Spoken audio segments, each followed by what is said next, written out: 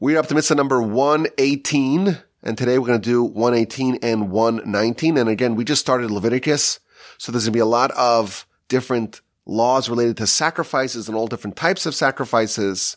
The previous mitzvah was about having honey or leaven in sacrifices, and our mitzvah is related. There's no honey, there's no leaven, there's no chametz in sacrifices, but there must be salt. Mitzvah number 118 is the prohibition to withhold salt from sacrifices. And mitzvah number 119 is the requirement, the commandment to in fact place salt in sacrifices. And this is something we see many times in the mitzvahs. You have a commandment to do something, and that's the positive side. The performative side, and then you have the restriction to withhold that, and that is the negative side. So it's two mitzvos for one idea. Sacrifices must have salt. Now, we've already learned that there are different types of sacrifices. There are animal sacrifices, and there are meal offerings, meal sacrifices, the mincha. Both of them must have salt, both animal sacrifices and meal offerings. Now, the Sefer Chinuch, he gives us two reasons why this mitzvah exists. And as we know, the real reason is because, well, that's what the Almighty tells us. This is a commandment in the Torah, chapter 2 of the book of Leviticus. But nevertheless, he tries to give us some sense, some rationale, some justification, some understanding that makes the mitzvah logical to us as well. And he tells us that the purpose of sacrifices in general, it's to refine us. It's to uplift us. It's to straighten our heart and soul. Our life over here is one of conflict. We have a body, and the body has an agenda of its own, and we have a soul, and the soul has its agenda, and we're kind of in between that, and we have to make choices, and we have to choose priorities, and we have to construct for ourselves, assemble for ourselves a list of values and priorities. What are we going to focus on in our limited time here? And sacrifices are there to suppress the physicality and to subjugate the physicality to our spirituality. And that's why we take the animal, almost like our animalistic self, and we say we're going to take the animal and we're going to execute the animal, so to speak. We're going to kill the animal. We're going to sacrifice the animal. And we're going to take that physicality and dedicate it completely to God, completely to our spiritual agenda. And thus, the sacrifice is, of course, not there to give God food, of course. It's there for us. And it's there to awaken us and to get us live and to get us to live life with more mindfulness, more purpose, and more focus on what's really important. And therefore, everything that can be done to awaken our heart, to make it not just a ritual. You can have a ritual, and the ritual has no meaning. It's devoid of any real power. This should not be an empty ritual. It should be a very powerful and evocative experience for the person bringing the sacrifice. And therefore, whatever can be done to awaken the heart of the person bringing the sacrifice, that is included in the mitzvah. Says the Sefer Chinuch, you take things that are beloved, things that are cherished, and that really gets a person's attention. Salt, says the Sefer Chinuch, that is something that really improves everything. It improves the food. It improves the taste. It improves the smell. Salt really is the necessary ingredient for everything. And we enjoy life when we have some salt.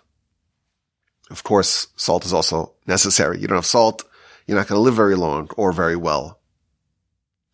You want to make the experience of the sacrifice with things that the person who's bringing the sacrifice enjoys and values, and therefore their experience of bringing the sacrifice will be more powerful. That's the first idea. And then he gives us another idea. Of the many functions of salt, is the fact that salt serves as a preservative. And we know today the science behind it and how the salt kind of removes all those elements that cause spoilage, that cause loss and destruction. But in antiquity, you would have some meat and you would leave it out and it would be inedible after a couple of days. You salt it and it could last for months. So one of the ways you preserve food is with salt.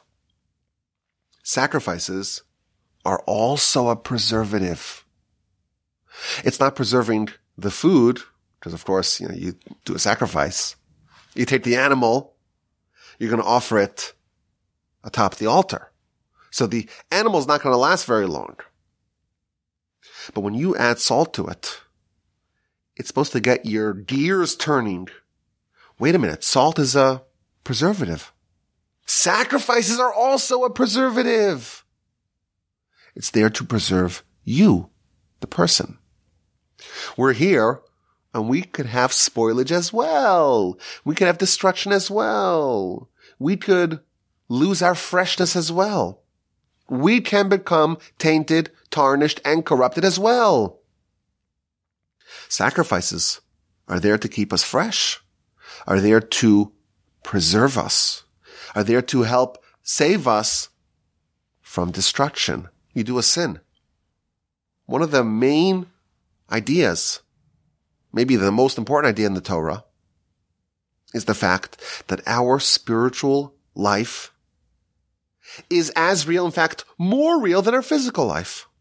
The problem is we don't see it. We don't notice it. We don't perceive it. Our senses are not attuned, at least the way we're currently constructed. Our senses are not attuned to notice the spiritual. We don't see the physical. The soul sees but is unseen. You do a sin, the soul's been damaged. It's been blemished. It's been hurt. You need to fix that. Because what happens when you die? The soul lives on, but the health of the soul is contingent, is dependent upon what's that state of the soul at that time. If there are sins piled up, well, the soul's been tattered, it's pockmarked with sin. What's going to be with this person for eternity? Will they endure? Will they be preserved? Sacrifices are there to help preserve the person for eternity. And of course, the essence of sacrifices is repentance. There is confession, and the whole system is designed to awaken the person. Today we don't have sacrifices. We have prayer, we have repentance, but the principle that sacrifices contain, well, that exists even now. Our soul is within us, and our soul is very sensitive to the choices that we make. And the consequences and repercussions of our behavior really embed themselves in the soul. Will we endure? Will we have continuity? Will our soul be able to exist in perpetuity for eternity? Depends. Has it been salted? Has it been prepared for eternity? Have you maintained what you need to do to ensure that the soul endures? When there's a risk of spoilage, did you repent? Did you cleanse? Did you refine? Did you upgrade? Did you atone? Did you gain expiation and thus remove the blemish or not? And thus, salt really shows us, demonstrates for us what the goal of sacrifices are in general. And that's the second idea that the Sefer HaChinuch tells us why we have salt in sacrifices. Now, as he always does, he gives us some of the laws, never gives us the complete laws of a given mitzvah, because many of them you could study a lot. The Talmud, pages of Talmud, even books of Talmud. But he gives us a little sprinkling of some of the laws How do you salt the meat? You gotta salt it from both sides. If you do just a little bit, well, you fulfill the mitzvah, but ideally, you want to salt it well on both sides. And then he asked the question, who pays for the salt? You bring a sacrifice, you gotta pay for the sacrifice. Must you pay for the salt as well? So the law is that no, you don't need to pay for the salt, nor for the logs that are burning atop the altar. And the reason is, even though, we're going to be using salt for your sacrifice, and we're going to be consuming some of the logs atop the altar for your sacrifice, why shouldn't you pay for that? The answer is, explains the Sefer Chinuch, the house of God, it's a noble house. It's a house of status and prestige. In a house of wealth, there ought to be no poverty. And if you ask people to come with all the paraphernalia, bring your own wood and bring your own salt, it does seem to indicate that, well, they can't provide that. Even that they can't provide. It doesn't look good. It doesn't look good to the temple, and if the temple says, you know what, that we will cover in-house. Now the salting was done in different places in the temple. Different parts of the sacrifices were salted in different places. There was, in fact, in the southern part of the courtyard of the temple, there was a room called the Chamber of Salt, in which parts of the animal were salted. On top of the ramp, other parts of the sacrifices were salted. All the way at the top of the altar, that was a third place where parts of the sacrifices were salted. And there are only a few things that can ever go on top of the altar without salt. And they are the libations. You don't put any salt in the wine. And the blood that you sprinkle on the altar, and the aforementioned logs that are burned on the pyres atop of the altar, those are the only things that ascend upon the altar without salt.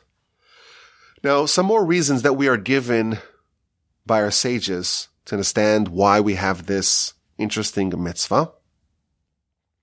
The Rambam, he says that this is there to detract from the ways of the Gentiles and the idolaters. We know that we are prohibited from consuming blood. How do you remove the blood? If you slaughter an animal, you have a lot of meat, but there's blood everywhere. So you have to salt the meat because the salt extracts the blood. And this is not related to our mitzvah. Our mitzvah is talking about sacrifices. This is all meat. The laws of salting. The Rambam says that we must not have any blood. We don't consume any blood.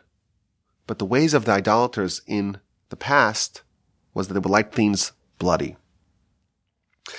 And although it's not our mitzvah, the Ramban says that when you consume the blood of something, you're getting the soul of that thing. Ki hadam hu hanefesh. The blood is the soul. And we don't want any animal soul within us. We'll take some animal body, but not any animal soul. And therefore, as a way to detract from the idolaters, from those who like things bloody, says the Rambam, that's why in the temple, all the meats are salted and thereby removing the blood. Now, Rashi quotes an interesting midrash, and this is yet another reason why we have salt. The verse in Leviticus says that there's a covenant of salt. There's some sort of pact. There's some sort of treaty that you have to put salt on all the sacrifices. What's this pact? What's this treaty? What's this covenant? So Rashi says, very interesting. And this seems to imply that there's some deeper messages over here. Since the week of Genesis, 6 days of creation, there was a split between the upper waters and the lower waters. Now what that means, I don't even know. It's so mysterious. But you read in the scripture that there was a split. The upper waters went up and the lower waters went down. And the lower waters were not happy about that. They don't want to be here down below. They want to be up on high in the firmaments. And they were mollified. They were comforted by this covenant of salt. Don't worry. You too will ascend. Why? Because you have the salt in you. We know 97% of the water on earth is salt water. The salt will be taken and placed upon the sacrifices. And as a result, you too will have your elevation, and that is the way to comfort the lower waters.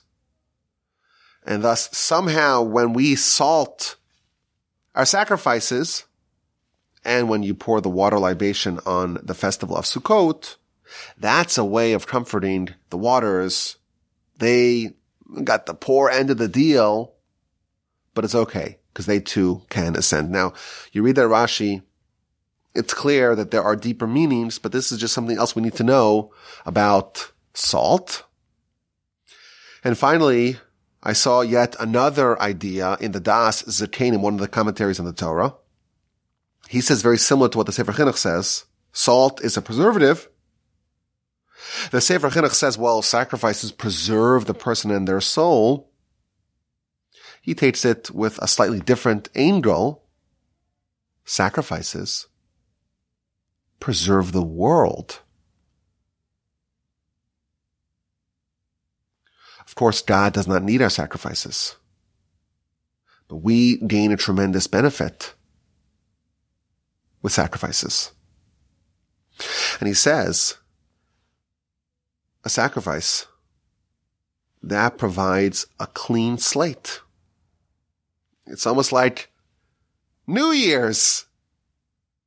New Year's. You may have had a tough 2022, but now you have a fresh canvas. The opportunities are endless.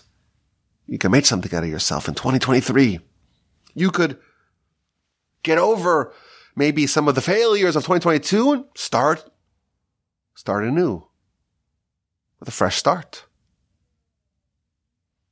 Sacrifices are that refresh, that clean slate. If someone's dirty, they're soiled, it doesn't really bother them. They get even more dirty. But when the floors are nice and clean, and a person's nice and freshly washed, then you're more sensitive to not get dirty. You have a tablecloth's nice and clean and freshly pressed. Then you're making sure it doesn't get dirty. If it's already covered in all kinds of muck and dirt and grime, well then a little more doesn't really bother you so much. That's another benefit of sacrifices. It gives us the ability to start over. A clean slate, a fresh start, an empty canvas, an unsoiled heart, an untarnished soul. We always get a new opportunity, a fresh start, and that too is symbolized in the salt in sacrifice. So of course, this mitzvah we cannot, as of today, we cannot fulfill it, but certainly some of the principles that our sages tell us about this mitzvah can be applied even today. Mitzvah number 118 and 119, the imperative to place salt in our sacrifices.